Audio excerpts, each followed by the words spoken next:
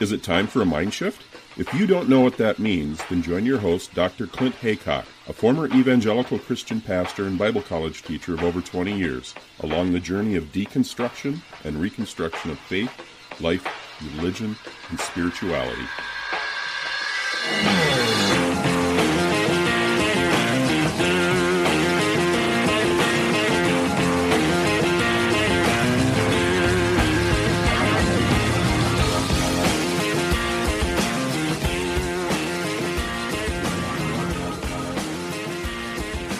I'm really happy to catch up with Joshua Stewart, the host of the Mediocre Observer podcast. So welcome, Josh, to Mindshift Podcast. Hey, thanks, Clint. So good to be here. So good to see you again. Yeah, so we had a really good conversation. I think it must have been a good hour and a half for your show. I really enjoyed meeting you, talking to you. I think we met on one of the Facebook pages, didn't we? And we kind of just talked a little bit back and forth and sort of had a lot in common. And I think we need to explore some of those commonalities around religion and politics and all the stuff that's going on in America today. So I think we're going to have a really good conversation. Nice. I'm looking forward to it. And I apologize for dragging mine out for an hour and a half. I'm pretty long-winded, but to that end, I can't tell you how much I look forward to letting my curmudgeonous old man flag fly. I think I've been a 70-year-old trapped in a 30-year-old's body forever ago. Now I'm at least 48. So the delta between my, tendency to want to sit on the porch and yell at the kids to get off my lawn and the body that I occupy, it's narrowing over time, but I'm still that want to sit around wailing about the state of the nation and all that. So I'm hoping we get a chance to do a little bit of that today. Oh yeah. Well, I've said that to my girlfriend before. I'm becoming Abraham Simpson. I'm the old man running around in slippers, shaking his fists at the kids on the lawn and, writing angry letters to people that don't want to hear about it, so yeah, it's true. We kind of have these rants, don't we? Well, and the more you go into sort of the backstory behind some of the stuff that's going on, I mean, we were just talking about before we hit record. I mean, here we are. There's at least, 4 lawsuits that Donald Trump is facing, if not more, and so there's a lot of backstory there. There's an intersection of religion and politics. The evangelicals got behind Trump and are massively behind him, so there's a lot to be pissed off about, isn't there?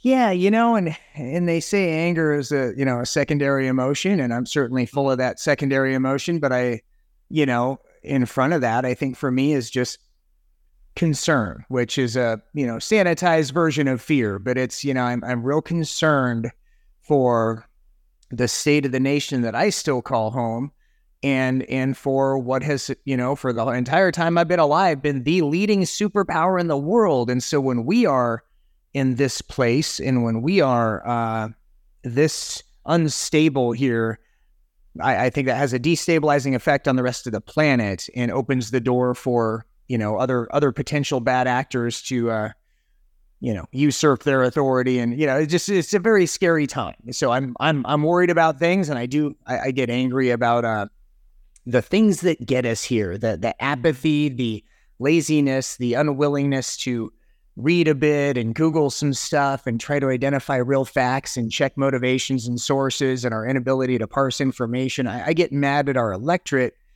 for that. And then I get mad at those in power who are capitalizing and exploiting that for what seem to be short-term gains at the expense of potentially burning down the country and ultimately the fucking planet. Really. Yeah, literally. Yeah, it makes me mad, man. It makes me mad and concerned, and yeah. Well, so happy. Yeah. Hey, welcome to the show, Josh. Thank you. Yeah. It's good to see you. It can only go up from here, really. Good day. Down, I don't know. Where do we go? Well, this is the thing. I mean, thinking about, there's so many responses I was thinking when you were saying that, because as a former evangelical Christian, I grew up in the 60s, 70s, 80s, mid-60s. I was born. And I remember hearing that kind of message saying, hey, why do we need to care about the environment? Why do we need to care? Because Jesus is coming back, man. That's what's really important. There's going to be a new heaven. There's going to be a new earth. So even on just a purely environmental sort of point of view, why should we care? And we see that even now with the Republican Party, who cares? We're just going to burn it all down. God's coming back again soon. So what's the problem? So we're going to back Donald Trump because he's given us wins. And that's all that matters. He's helping us achieve that dominion that we need. And you just kind of go from there, don't you? Yeah. And it's hard for me to see how one can be, present for this world, especially in a position of power, to take care of the most people that you can and to be a steward of the environment, the planet, the resources, the people that live on it, while you're really preoccupied with this afterlife idea, and that, hey, we're all going to be, swept away and raptured away. It's all behind anyways. It's, well, yeah, no wonder you're not concerned about these longer term, issues. Why should we care? Yeah, we're out of here. Yeah. Well, even now, there's a lot of evangelicals, certainly in America, that are amped up about what's happening with Israel and Gaza, because they're seeing that as a precursor to the end. I remember every time as an evangelical, every time something kicked off in the Middle East, that was the precursor of Armageddon. That was, the end times are coming soon. And rather than being concerned about the impact on the civilians and the people of Gaza and all the rest of it, they're saying, well, great, this is actually good news, that this is going to be the precursor. This is leading up to the end of the world here. So Jesus is coming back soon. How could you look at that and say, this is actually good news? Good news for us, bad news for the people of Gaza.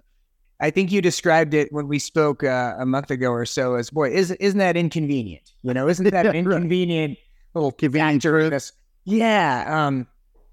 And it's, one of the things that I was alluding to is I get frustrated with our inability to think critically, to think in nuance, to think long-term, to think in what I call if statements, sort of, if this, then that, then this, then that. And sort of let's get a few steps past where we are right this second. Let's get a few steps past the end of our own nose or whatever that is. And I have a tough time not viewing the influence of these major religions as a cap on critical thinking and a limiting factor, as belief systems are sort of installed in people, if you will, download us.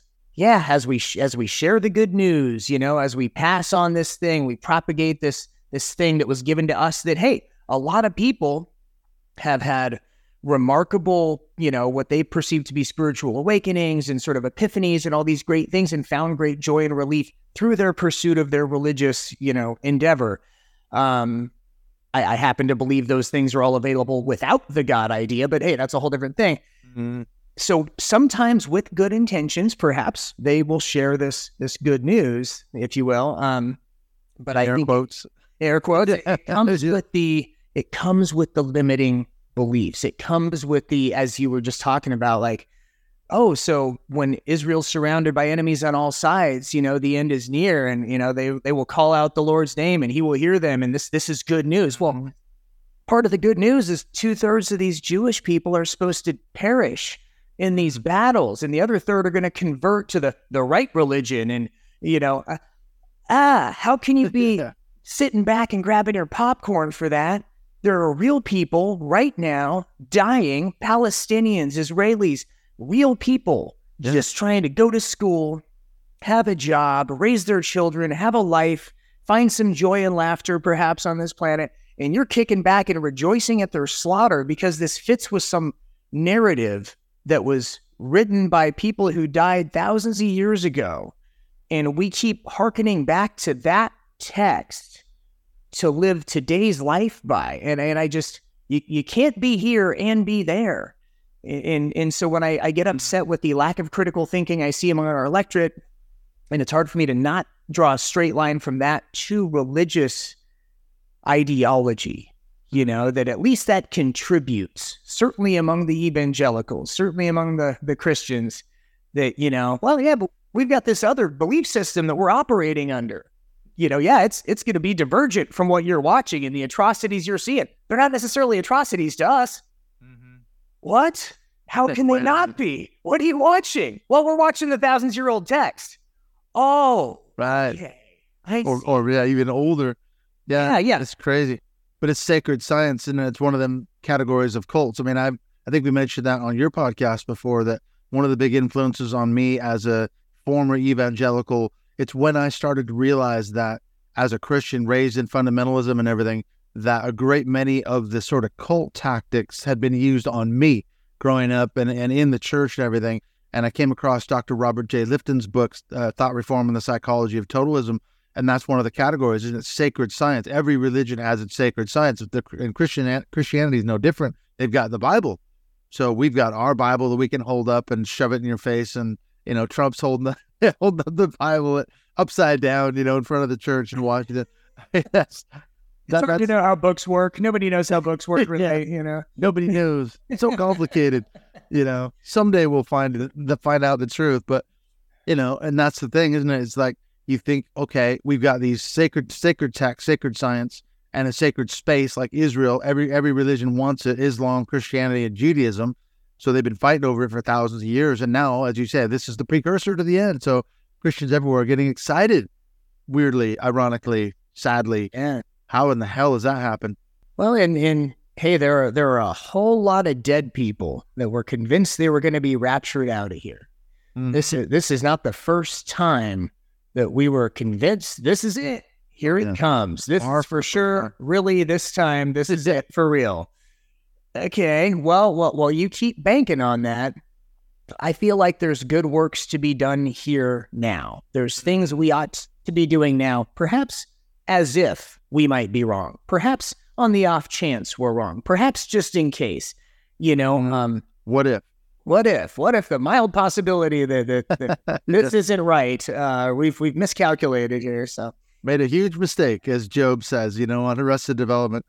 Yeah. Well, here's the question, I guess. What I was thinking about when we talked on your podcast, that a lot of this came out, this sentiment that, we mentioned Christopher Hitchens' book, God is Not Great. And I said, okay, the thesis of that book is religion poisons everything. And he goes through and he demonstrates, over and over conclusively how through history religion has just damaged and held us back and all that. But what's your motivation? Were you raised in sort of Christianity or belief systems of any kind? Why are you so passionate about it now? That's a great question. I'm just a bitter, angry person, man. Right, okay. Just twisted and bitter. I'm just an aggrieved, cisgen, white American, middle-class male who's got opinions on shit. No, I want to get it out there. I do think that I care a great deal about humanity. I really seem to, I want people to have opportunity to live, to be free, to be safe, to be secure, to find happiness and love and light and joy on this planet right now. Without fear of any sort of nastiness that is unjust and unreasonable and diminutive and marginalizing and all that. I'm just a bleeding heart liberal, man. I just want people to be okay, and I want to see ladders of opportunity for everybody. I want to see some equity and some, things like that. So on the grand scheme of things, that's how I feel. I also am very much a connector intimately as far as one-on-one. In my life, I so crave these very intimate, meaningful connections in relationships where it's just chest open, authentic. Here's my whole self, warts and all. Where are you at? And we share that with each other. And that leaves me often really disappointed as I engage humanity on a more intimate, one-on-one, close-in level. In the abstract, I care about all these people. When I get in close, man, I find most of us deeply disappointing. And that is mostly because of the thinking or the lack of thinking, the lack of self-awareness, others' awareness that I witness in my fellows. And I think as it relates to sort of politics, something as simple as the J6ers, the people who wanted to storm the Capitol. I assume not all of those folks are evangelical Christians. I suspect some of those didn't really have, religious ideology underpinning most of those actions at all. Some of them just really believe this election had been stolen. We're going to storm the Capitol. I guess I get to, very much to me, kind of like electing Donald Trump seemed like hey, let's chuck a grenade in the system. Let's throw a chaos agent in there, an outsider, drain this wall. Let's mix it up. He's a businessman. He's not a politician. Yeah, I heard all that. So something when you're going to actively try to interfere with and stop, presumably, the certification of an election, and therefore, I suppose, maybe install your own person, I guess, I would imagine that would have been what's next. if that plan had worked, I guess I look at an overthrowing of the government and the attending suffering and chaos and disorganization that follows, and the suffering that will fall, the fallout that will follow that. You know, I had the privilege of wandering the streets of Cairo a few years ago, and that's a people who overthrew their government. You know, the military backed them during Arab Spring, and they overthrew their Muslim Brotherhood sympathizing leader, and they kicked him out. And that, boy, you want to talk about an edgy place to be. You know, these are a people who are willing to lay their lives on the line to try to take control of their country and have a say in their governance. And they are hungry to run their own affairs. They're tired of being occupied. They're tired of being looted and pillaged and, you know, experiencing the curse of their resources. And they want to have control of their lives and their livelihoods. But when they overthrew their government, their currency is debased. There is rampant poverty. There's garbage everywhere. I mean, this used to be the pinnacle of civilization everywhere. And you enter the streets and it is fucking edgy. Bombed out buildings, turrets on every corner with long guns, bomb-sniffing dogs, a number of various paramilitary groups around sort of guarding. I mean, it's edgy. It's edgy. You are cautioned by the U.S. government before you go visit there. Hey, high rate of kidnapping, high rate of terrorism. You're warned against going here. I know you want to go there.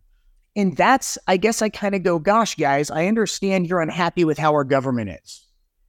I'm not sure setting it all on fire with no solid plan following that is the way to go. I feel like we haven't quite got to the part where now what? Do we put Moose Horns in charge? The guy who was wandering around, what are we doing? Like, yeah, what do I, you know, and that's where I go, guys, come on, man. I'm all for serious change, for dramatic, meaningful change. But we also do have a legislative framework in place that with substantial unanimity, there's nothing we can't achieve. And that perhaps is the problem. We are so deeply divided that we can't even agree on what reality is right now, much less what we want to do as a country. So that's some of the thinking that I see that concerns me a lot. Yeah. You want to blow it up. Okay, to what end? Do you just want end game? Yeah, do we just want chaos? Do we want all-out civil war? It's just a free-for-all in the country? I mean... Yeah, there's anarchy. Yeah, that's a good question. I've never really thought about that. So what if they had, quote-unquote, won and succeeded, whatever that looked like, on January the 6th? So what does January the 7th look like? You know, what happens then? Exactly. What's your government? What's your game plan? What's your end game? Where's this thing going? It was just burn it all down and fuck the system, and we're pissed off and angry and all the rest of it. What happens next? You know, and if you're installing a person rather than electing them, term limits come with an elected official. So I guess there's no more term limits either. So throw that out. Trump forever? Is it, now we're just going to have a succession of heirs to the throne? I don't know, and I don't think they do either. There wasn't a plan here. It was just a demolition effort, not a plan. So imagine Don Jr. as the next president. Oh, he's the heir apparent. Then you got Eric after him. So yeah. But look at history. I mean, you mentioned Egypt. Look at the French Revolution. I mean, okay, I understand they were upset and angry about a lot of the stuff. They were being screwed over by the church and by the ruling class.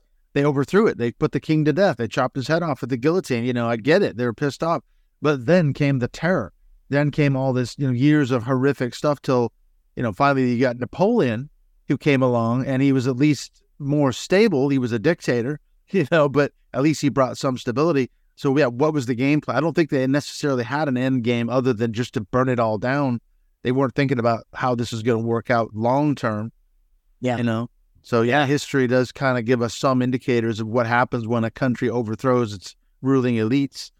Yeah, and I to some degree, I kind of wonder if Trump is the answer to America's collective daddy issues. Yeah. And that, there's this bizarre sort of fixation on just a strongman figure, even if he's a colossal piece of shit, he's just this misogynist, racist, Archie Bunker type obnoxious, grabbing him by the pussy asshole, but he's strong. We know where he stands, and when he takes the spotlight, he does sort of suck up all the oxygen. And there is I guess I can see how to some there might be a soothing effect to that because you know who's in charge. You feel like you've got some sense of daddy's home. Which I say, it's the grossest thought there is, I think, but to some degree, like, yikes, you think about people that have daddy issues, it's often because their daddy wasn't the best, wasn't the best guy, wasn't particularly present, wasn't particularly a great person, but they spend the rest of their lives sort of chasing that sort of daddy figure who is very similar to the guy who abandoned them or womanized on mom or whatever the things were, Yeah, and it's like, so now we want that again. I don't get it, clearly. Never have. But I want to tell you, so you asked me about how I came to care about religion at all. And I'm going to tell you, I'm not without my own experience. I'm reminded of the phrase, there's no atheists in foxholes. I am a product of a pretty earnest multi-decade experience in a 12-step program, which was basically an offshoot of the Oxford groups, which were some holy roller, we're going to come through town and heal some people. These were some serious, Bible. hardcore stuff.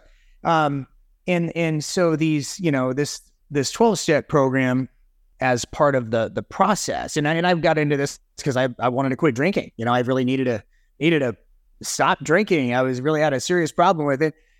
And I finally got to a point where I go, sure, I'll even try this acid on stuff, So I jumped into it in with all the earnestness I had. I mean, I was really, really in. And so I really tried to, part of the, process was that you come to believe that some power greater than yourself can restore you to sanity. And so there's this sort of, find a God of your understanding. Right. That higher power.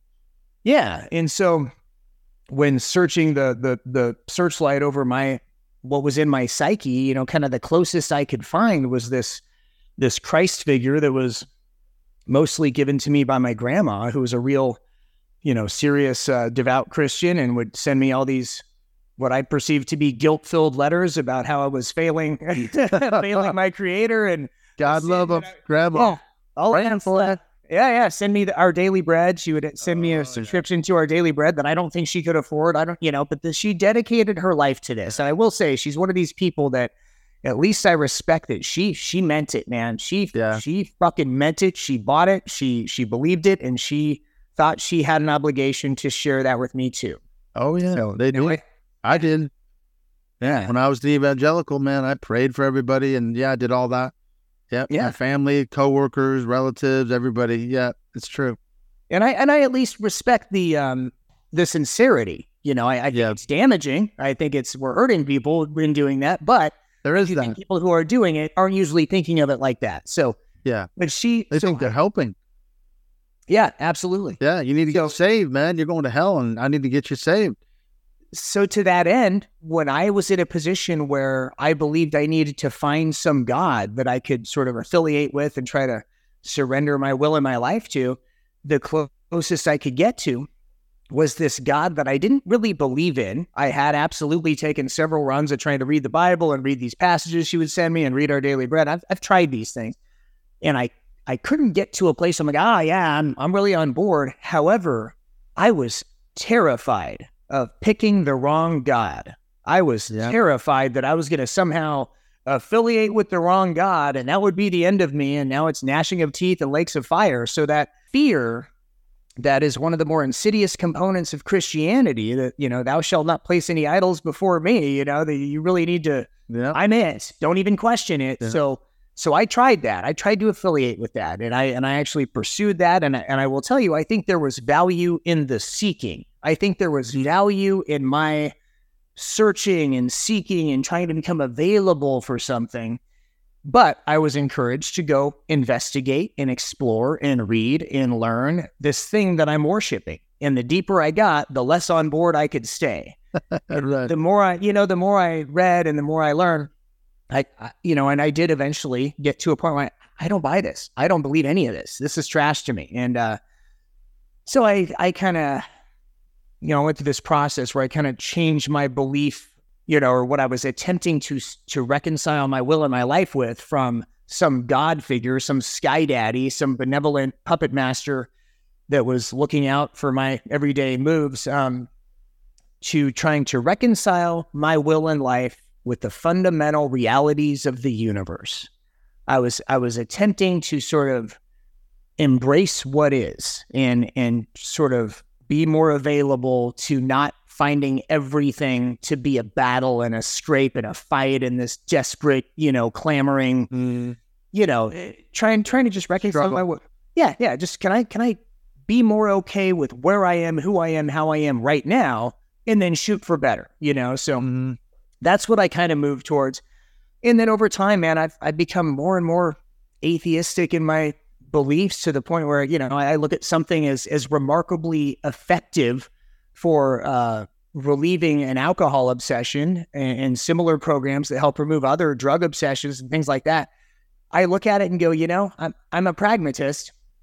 I would challenge anybody to, complete a full searching, fearless moral inventory of all of the resentments they've ever had, their entire intimate relationship history of sexual relationships and any intimate relationships they've had, all of their fears, cataloging their fears, asking themselves why they've had them, and then go share that all with another human, all of it, and this is common to most, or to, a lot of major religions, is this confession idea that go let this out into the light. Tell me what you've done that's so awful that you're keeping close to the chest, that separates you from me and separates me from you. And there is such value.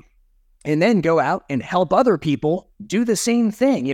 Actually go make amends. Go pay back the money you stole. Go, try to do good works and be charitable and go participate in packing some goodness into the stream of life instead of stealing everything you can get your hands on.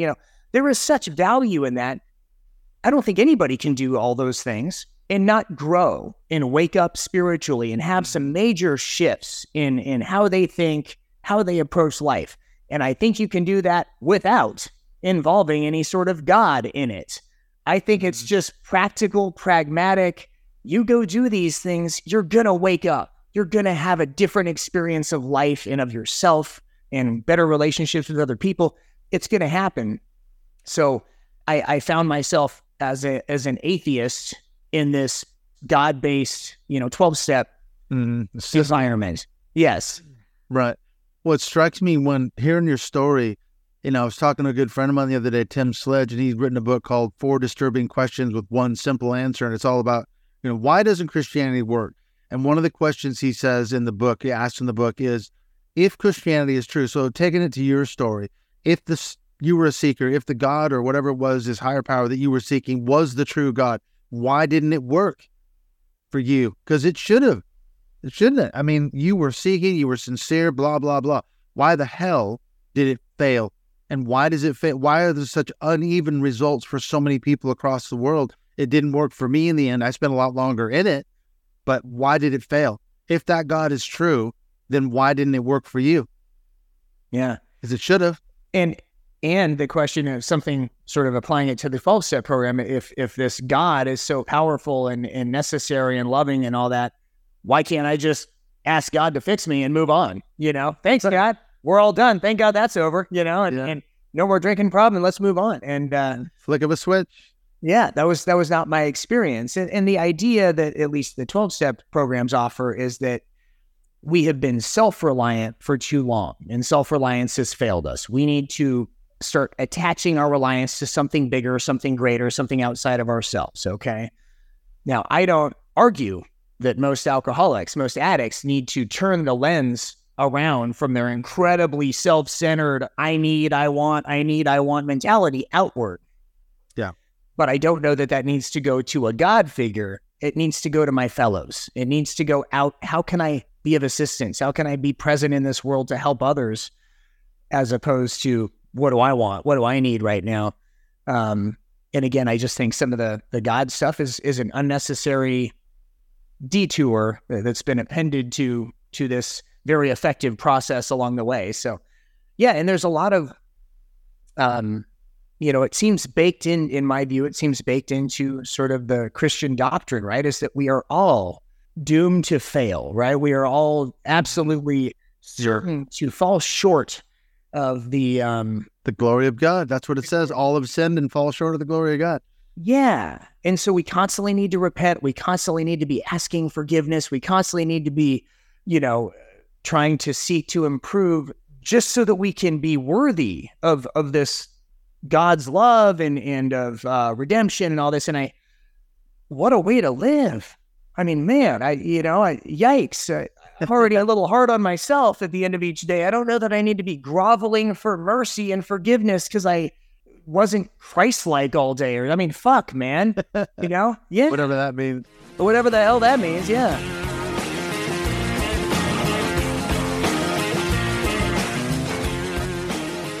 We'll be back in a few minutes with the second half of this conversation with Joshua Stewart from the Mediocre Observer podcast. Hope you're enjoying that. This is actually going to be the last episode of Mindshift Podcast for 2023. So I hope you're enjoying this chat with Joshua. But I've got some fantastic stuff coming up in the new year. We're about ready to take our break for the holidays, and I hope you have a great Christmas and New Year's season. But I'm already working hard on bringing you some great content for January and February of 2024. As I'm doing this recording now, I'm going to be interviewing author Sarah Hayward. She's actually no relation to David Hayward, the Naked Pastor, who was just on the show. But I was introduced by a good friend of ours, David Morris, who was on the show not long ago. She's got a book called Giving Up God, and that's come out on David Morris's Lake Drive book. So I'm really looking forward to connecting up with Sarah. That's going to be, as I say, tonight as I'm doing this recording now. And then after I talk to Sarah, I'm doing another collaborative episode with Rachel Bernstein of the Indoctrination podcast. This has been a long time coming. We've been working on trying to set this date up, and it's finally going to happen toward the end of December. So that'll be coming out as well in early January. Then I'm also finally connecting up with another good friend, Peter Montgomery of the Right Wing Watch. Again, this has been a long time coming. Peter and I have got a lot to discuss, especially with developments in the sort of Trump evangelical MAGA world, the appointment of Mike Johnson as the Speaker of the House for the Republican Party. So there's a lot of developments going on in the Christian right. So I'm going to be really interested to catch up with Peter and see what he's been working on since I talked to him last. And then finally, I made another really interesting connection with a guy named Jonathan Davis. He, like me, is an ex-pastor, ex-Bible college teacher, ex-evangelical who walked away from it all. So we will undoubtedly have a lot to talk about. So some really good stuff coming up in the pipeline into January, February 2024. And then finally, I want to give a big thank you to all the Patreon supporters who have stood with me this year. Thank you for your support of the show. It means a great deal. If you want to support Mindshift Podcast on Patreon, as always, the links to that are in the show notes. So have a look there if you want to support the show. And then speaking of Patreon, one of the great benefits you get for being a supporter of the show is you get to have access to our closed Mindshift Zoom calls. We do these once a month, usually about the third Sunday of the month. We're going to be scheduling those again starting in January, starting out with Catherine North. And she wrote that book, The Holy Heathen. Now, unfortunately, we were not able to schedule that back in November, so we're going to book her in the month of January. She'll be our first Mindshift Zoom call for 2024. Then I'm going to try to see if I can get Joshua Stewart maybe to come back in February. So we do these every month, really great calls, a good chance for you to meet some of the guests that I've had on the show, chat with them for about an hour. So again, a really good benefit for supporting the show on Patreon. All right, having said all that, let's get on back into the second half of this conversation with Joshua Stewart from the Mediocre Observer podcast. We're going to continue to explore this question, why Joshua might have been terrified to pick the wrong God.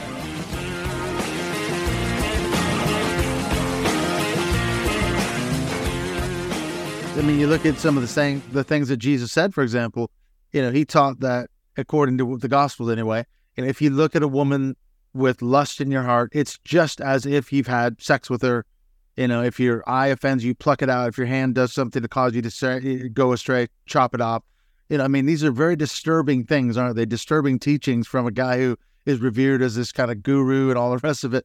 But yet that like I say, it's baked into the religion of Christianity, because I can remember as an evangelical thinking I may have thought a bad thought and therefore committed a thought crime, as it were, a thought sin against God, for which I needed to repent. So at the end of every day, at the end of every week, I'm repenting, I'm begging for forgiveness. It's so self-destructive. It's so damaging to your own, self-image and your own healthy ego process and your own, discovery and growth. like you said, it's really messed up when you step back and look at the actual dynamics that are at play here. Yeah.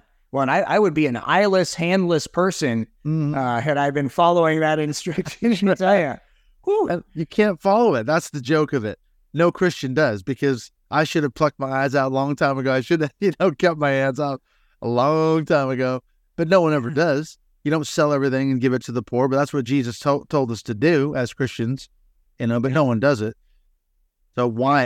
And it reminds me of a good buddy of mine. When I was in Seattle years ago, I went out to lunch with him, and he and I went to Christian school together. We grew up in church together. I hadn't seen him in probably 25 years. And I said, so where are you at with the whole faith thing? And he goes, well, I've kind of given all that up. He said, when I go to church now, if I do go occasionally, I'll ask the people there. He says, tell me three concrete examples of things that you do in your life that follow the clear teachings of Jesus, and they can't do it. And he says, until you can do that, then maybe I'll see some sense here, but you can't even give me 3, let alone 1. So it's impossible. It's just lip service, really. It's all sounds good, but it's bullshit in the end, isn't it? To me, it is. And I think that a lot of us can conflate and confuse religious ideology or religious doctrine with morality. And, I don't necessarily care what the ultimate actual teachings of Christ were. I do care how I've lived. I do care about your legacy. I guess, not that anyone's going to be looking at my silly old my legacy, but about, am I okay at the end of the night when it's time for me to get ready for bed? Do I feel all right that I wasn't abusing people, stealing from people, marginalizing, being diminutive to people, any of those nasty, shitty things? I don't want to be that. That's not what I want to be bringing to this world and to the people in it. I guess to some degree, I would like to know that I was decent, that I was reasonable, that I was available for people that sought to me for whatever reason when they were suffering or hurting or felt like they needed to talk or were struggling. Man, awesome. I want to be that guy. And I'm not nearly as concerned with, what I did for a living, or any of that stuff. It's those moments where I get to maybe be of genuine use to another human being that are really valuable to me. And I try to do that on a slightly larger scale through things like podcasting and sort of sharing some of my thoughts that I hope occasionally might move somebody in a positive, more useful, more reasonable, compassionate direction. And then certainly when we're in close, if I have a chance to do those things, I'd like to do that too. And I guess that's more important to me than what some imaginary, being in the sky thinks about how I did today. And do you need that being to become that person? Do you need that God? Can't you just do that? You have to be an asshole? No, you don't have to be. You could be nice. You could be, helpful and welcoming. Well, you mentioned earlier, you were alluding to this idea of, proselytizing, and that's baked in as well to most religions. But since Christianity is my sort of background, I can remember the idea of quote unquote doing good deeds for other people.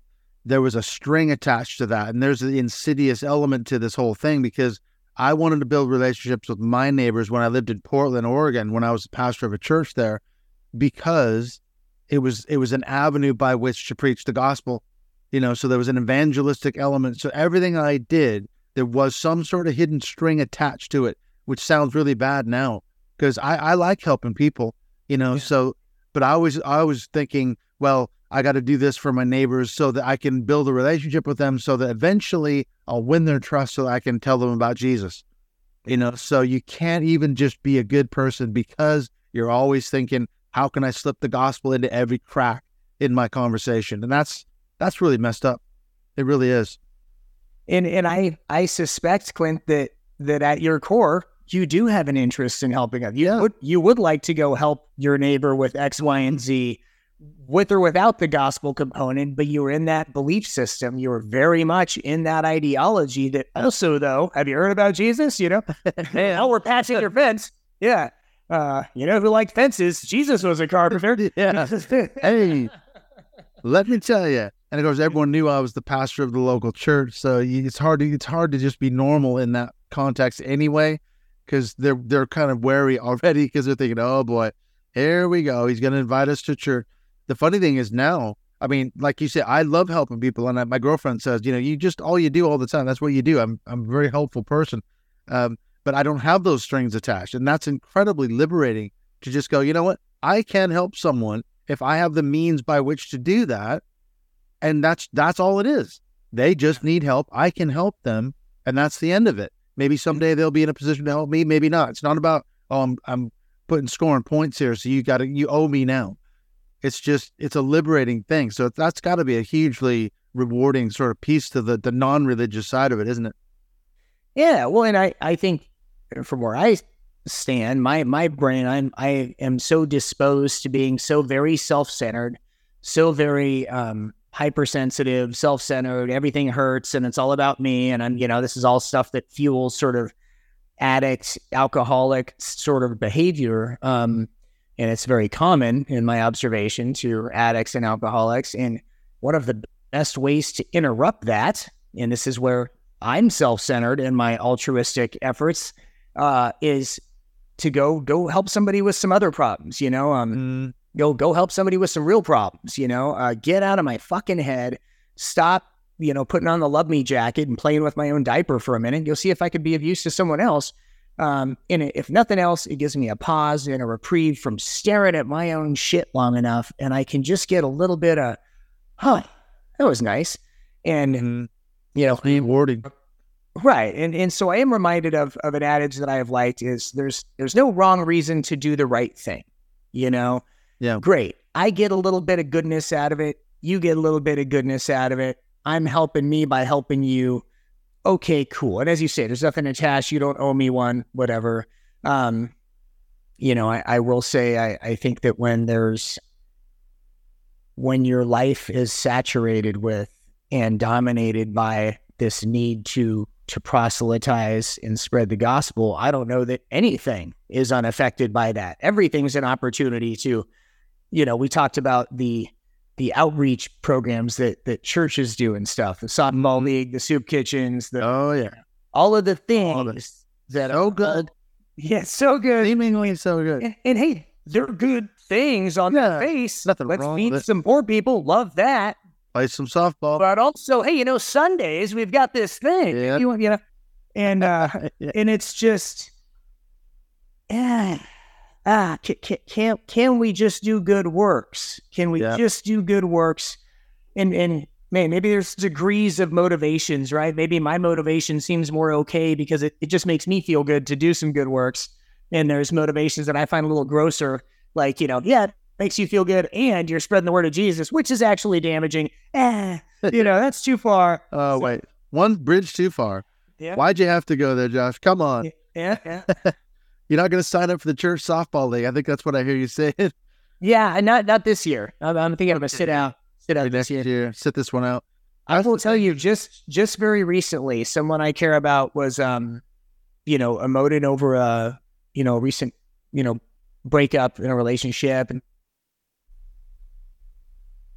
was, wanting to and talking about joining a church that I don't believe she particularly has any religious interest. It really is just this convenient community, make some contacts, make some friends, maybe find a good Christian man, all those things that I understand. And sure. It seems hard to look around the landscape of America and think of what better place to do that, with the glaring exception of the ideology that is permeates. There is the one thing. Permeates the entire thing. And I just, gosh, can we have these community events without that? Can we have locations where we have art classes and music classes and sporting events and, these public centers where we just have the community, come one, come all. It's not about religion at all. We're not just non-denominational. We're just not religious. We are completely, devoid of any of that. We just want to play softball. Come play softball, Yeah,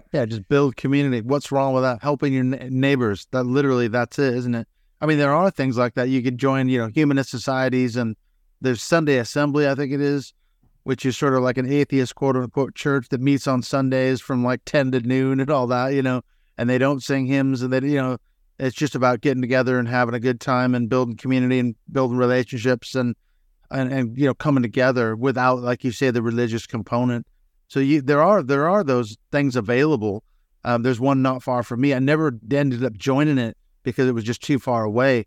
But I really wanted to get involved in that just because I thought, what's wrong with finding community, building community without the religious component? Let's take that insidious, doctrinal piece aside. Let's pull that out of it, and maybe things will be better. But isn't that a great example of how so many of us in America that grew up here that didn't grow up in some other religious affiliation, just kind of default to, well, maybe I'll just go to church like this, like it's just a bridge club or something.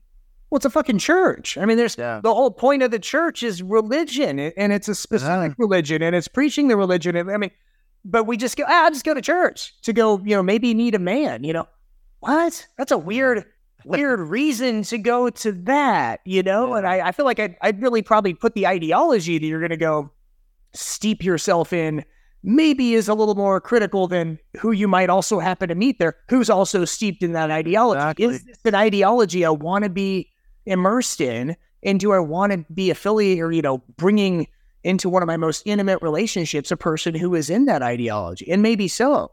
But it's probably an important question. It's probably not just a passive, what the heck? Let's just go become... What's the worst that could happen? Yeah. What's the worst that could happen? Yeah. Go to church. Become a Christian. Yeah. Save the world. Nothing bad's ever come a religion. No, that's never done started any wars, Spanish Inquisition. No, none of that. We'll just kind of pass over that. Well, there's another element to this thing too. We talked about the Christian nationalist piece because in all my research into the sort of dominionist angle, I've noticed maybe 20, 30 years ago, there's been a big sea change. And that is, the Christianity I was raised in, it was about proselytizing and evangelizing, and you went out and knocked on your neighbor's doors, and you handed out flyers and leaflets and tracts and all that kind of stuff to try to save the individual person. But this last maybe 30, 40 years, it's been about, okay, no, we're not into that anymore. We don't care about that so much. What we want to do is take political power. We need to Christianize America. I was just reminded, I saw a clip on the Right Wing Watch website on YouTube this morning, and I shared it in our Facebook group. The new GOP speaker, Mike Johnson, he was speaking at one of these Christian lawmakers' assemblies just shortly, a couple of weeks ago, and he said, God has told me that I'm the new Moses, and I'm here to lead our nation through a Red Sea moment. And, he was like going on and on about all this rhetoric. I'm like, oh my God. Christian Lawmakers Association, that's kind of who he was speaking to. And he's saying all this nonsense about God has been telling him for the, few weeks leading up to him becoming the new speaker that something big's going to happen. Just wait and trust me and blah, blah, blah. And wow, he's the new Moses, I mean, that's the guy that's leading the Republican Party in Congress right now. So what's happening there? I will tell you, I don't remember ever, even in my most, sincere pursuit of any sort of religion, thinking I was hearing God tell me things. Yeah, audibly. It worries me a bit that we have, people at such positions of power that believe God is directing them, guiding their, yikes. Okay. Hope you're tempering that with, regardless of what you think God said, what are the ramifications of the policy? Because I don't really care so much about all that. I'm really concerned with what are you doing and what are the impacts going to be on the people that are going to be impacted by it. And I also, boy, what a self-aggrandizing fucking statement, man. No, by default, by the fact that you are the least unpalatable guy apparently in this room full of fucking crazy people, you managed to ascend to the, Speaker of the House. Let's not starting to compare ourselves to these mythological, biblical fucking heroes. Stop it. You're just Let me Mike stop Johnson. you right there. You're just fucking Mike Johnson, the guy who's on the porn app with his kid. Okay, stop, dude. Yikes. But this is the guy again. Apathy. He's what we got. Well, and I think it's the result of us, the electorate not paying a lot of attention, not being willing to dig and look and read and and care about local elections, care a lot about who we send to Washington to represent our districts, and not paying attention to policies, particularly those that don't directly, immediately impact me, right? So we sleepwalk through, stuff in the courts with religious zealots and people like this who then immediately roll back stuff that affects millions of Americans, but not me. Mm-hmm. So, don't love it, but let's move on, Yep. No, this matters, man. And I'm mad at us that we let these things happen. I'm mad at us that we seem to be so unthinking that we are sending the Lauren Boeberts and the Marjorie Taylor Greens and the Matt Gaetzes and the Ted Cruzes of the world. Hey, the Mitch McConnells, the more serious, still dangerous people like the Mitch McConnells and the Kevin McCarthy, yikes. We have an obligation. We have this wonderful self-governance experiment going.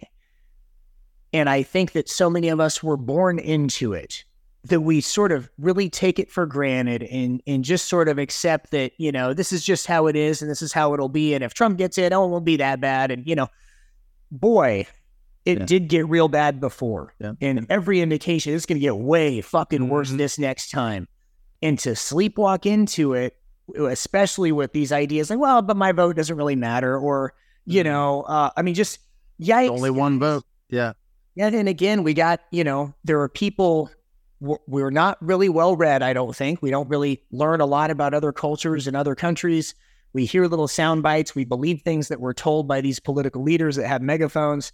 I'm not kidding. I mean, I saw some of the most sincere people that I spoke to in Cairo, because I have these conversations when I get to travel too. I ask people about their lives and what they think of the government. Great. And talking to these folks in Cairo, man, they were sincere about, wanting to, create their own system of self-governance. They were quite literally willing to lay their lives on the line to create a system that had some justice and equity and all of the good stuff that we over here seem to be just perfectly happy to just kind of watch it drift away, maybe hand it off to a authoritarian leader. And that is how a democracy dies, isn't it? It's from within. It's not marauding brown people heading towards our southern border that are destroying us. It's us. We're just sleeping through the end of our country as we've known it. And we may not know it until we're in the new reality. And then we're going, oh, fuck, we had a thing that we really just kind of gave away. And that's the concern. We're just too lazy and apathetic to care enough. And, we even listen to somebody like Hillary, a serious statesperson. She was a serious candidate. She knows some stuff, man. She's been in the room. Yeah, she knows got a lot of experience. Yeah, knows some stuff. You may not like her. You may not want to have a beer with her. You may thought she was shrill or whatever. But boy, you ask Trump and Hillary the same question about foreign policy in a specific remote nation that most Americans couldn't identify on a globe, and she's got a lot to tell you about foreign relations, how our relationship with them is, who supports us, who's on. She knows all that stuff. She's got the context. Right. Yeah. And then you listen to somebody like Trump and he's, they're just, a different religion of brown people that we're going to ban, and just these gross word salad. Yeah. This binary good, bad thing. And it's a lot more complicated, but we're so lazy. We don't want to Google these things. And we would rather the guy who makes things so digestible and so good, bad, right, wrong, black, white for us.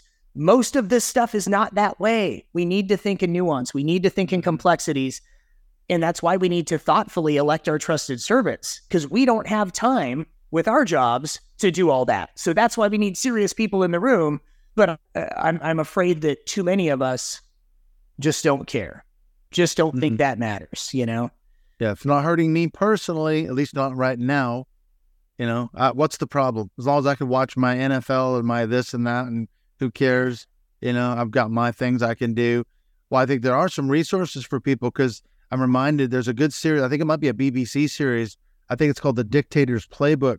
And there's another book called Dictators, which is a similar thing.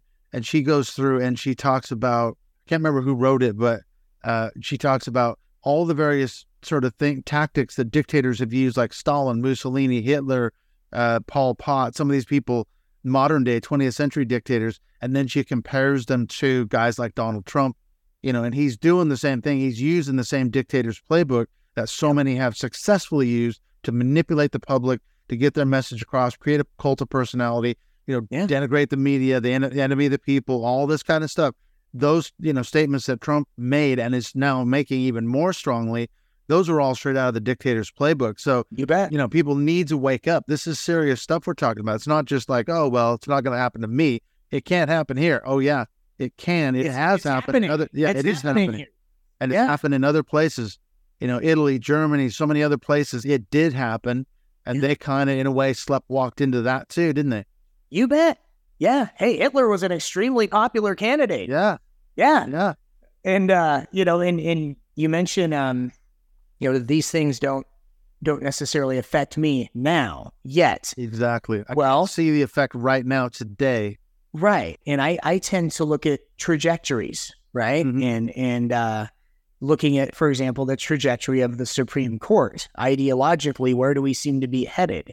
And you'd mentioned this Christian nationalism stuff. And boy, the rolling back Roe v. Wade and Planned Parenthood v. Casey and reversing 50 years of settled precedent upon precedent. Mm-hmm. And frankly, that was, first of all, the first time in U.S. history that a settled civil right has been stripped away. First time in U.S. history that we started going backwards in removing rights that people had enjoyed for that long, and effectively railing against stare decisis, which is effectively a doctrine that people ought to be able to rely on the court, that only in the most egregious situations when something was so horrifically wrong and backwards are we going to reverse settled precedents. And all of the justices that supported rolling back Roe v. Wade all sat in front of Congress and said, oh yeah, no, stare decisis, yeah, it's settled precedents upon precedents. And then they got in there, and what did they do? The first chance they had, they reversed it. They lied to us. They lied to the American public, and Trump knew when he appointed them what they would do, and so did his supporters. Well, Clarence Thomas, in that opinion, in the Dobbs decision, threw up a flare gun and effectively said, send me an opportunity to overturn Griswold, which is the birth control right case. So you think the abortion case didn't affect you, white American males? Wait until the Christian nationalist agenda successfully manages to roll back the right to contraception in America, because that's the next frontier on this whole unborn baby, sacred life, nobody interferes with that process thing is. And this isn't something I'm imagining. You can read the decision. He very clearly said that effectively any other case that was based on this right to privacy, which was this birth control case that the government doesn't have a right to go rifling through your medical records. So therefore, what you do in your doctor's office between you and your doctor. Well, he's saying, send me a case on this, because the same precedent we used to overturn Roe v. Wade is in fact the exact way we will overturn your right to contraception. Even if you're married and you have 8 children and your wife might die if she tries to carry another baby, sorry, God gets to decide whether she gets pregnant or not. You don't. Yeah. That is coming. And I know that sounds hyperbolic and crazy. He threw up the flare gun and in the decision said, throw me a case on this. We're ready. We're ready to rule on this because we've got the majority. We will overturn your right to contraception.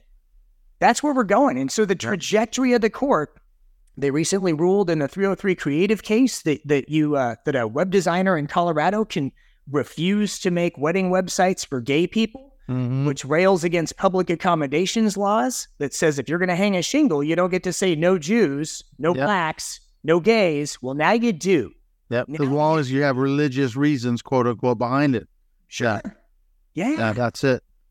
You claim religious precedent. Yeah. So that's the direction we're going. So the trajectory frightens me a lot because it seems to be eroding civil rights, mostly targeted at people who are already historically marginalized.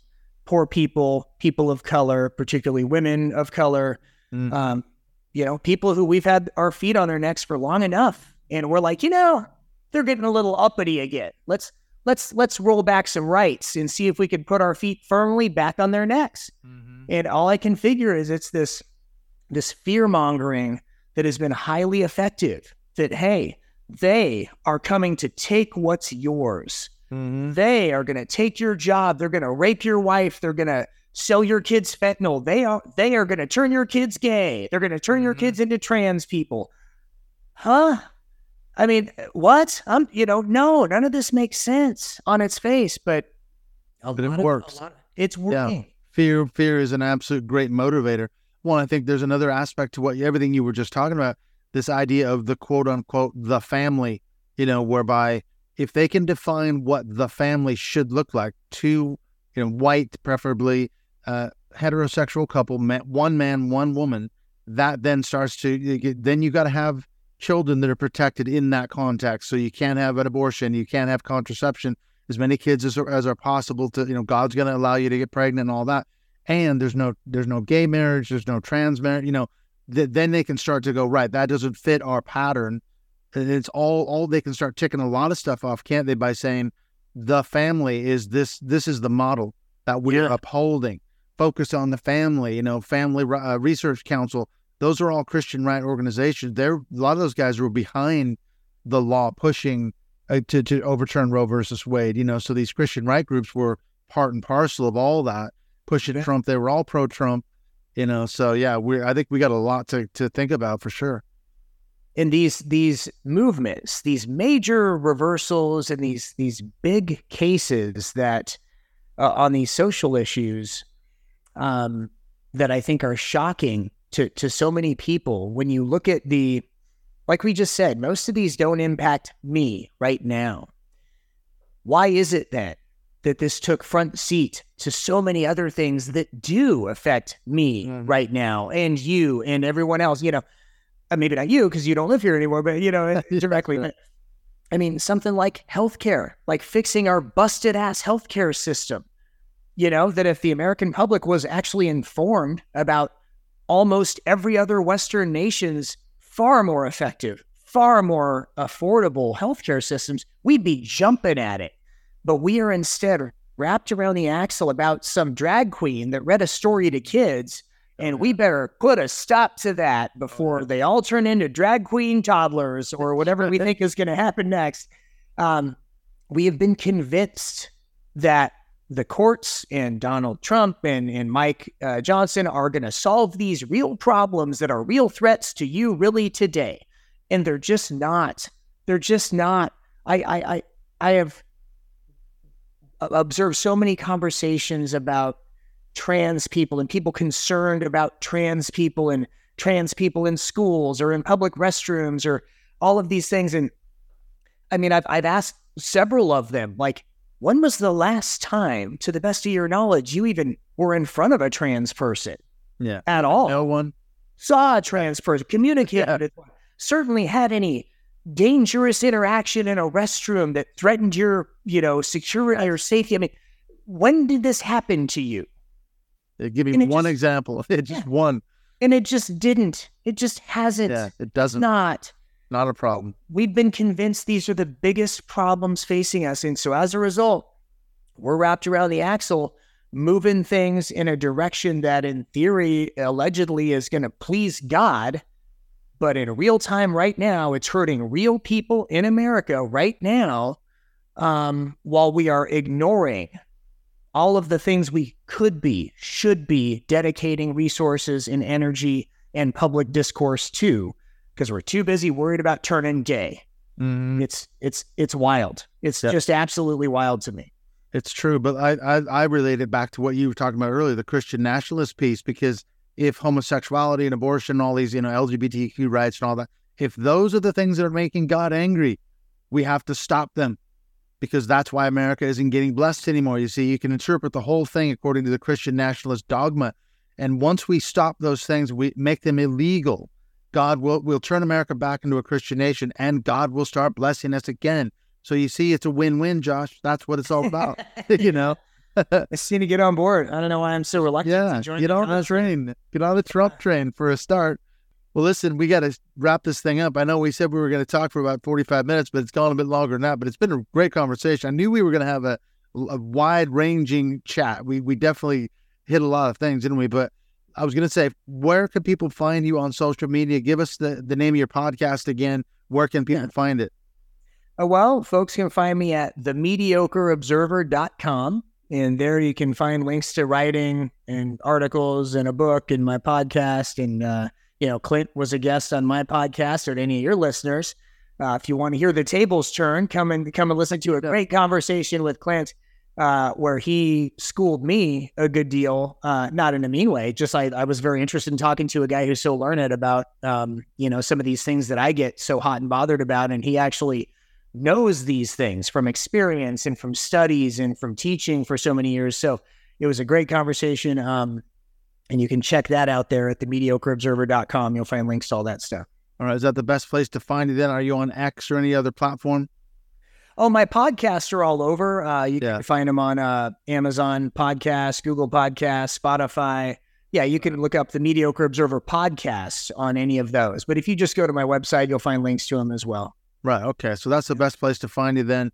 Listen, Joshua, thank you so much. This has been great. I'm really glad we got to return the favor and have you back on my show, because I had a wonderful time talking to you. As I say, we're a fantastic, wide-ranging conversation. Really enjoyed it. So we'll have to do this again. Let's touch base again, maybe sometime in 2024. We'll see how things are going. Oof, boy, that's a terrifying thought. Yes, I look forward to it. Okay, thank you so much. Take care, and I will speak to you again. All right, really good to talk to you. Thank you.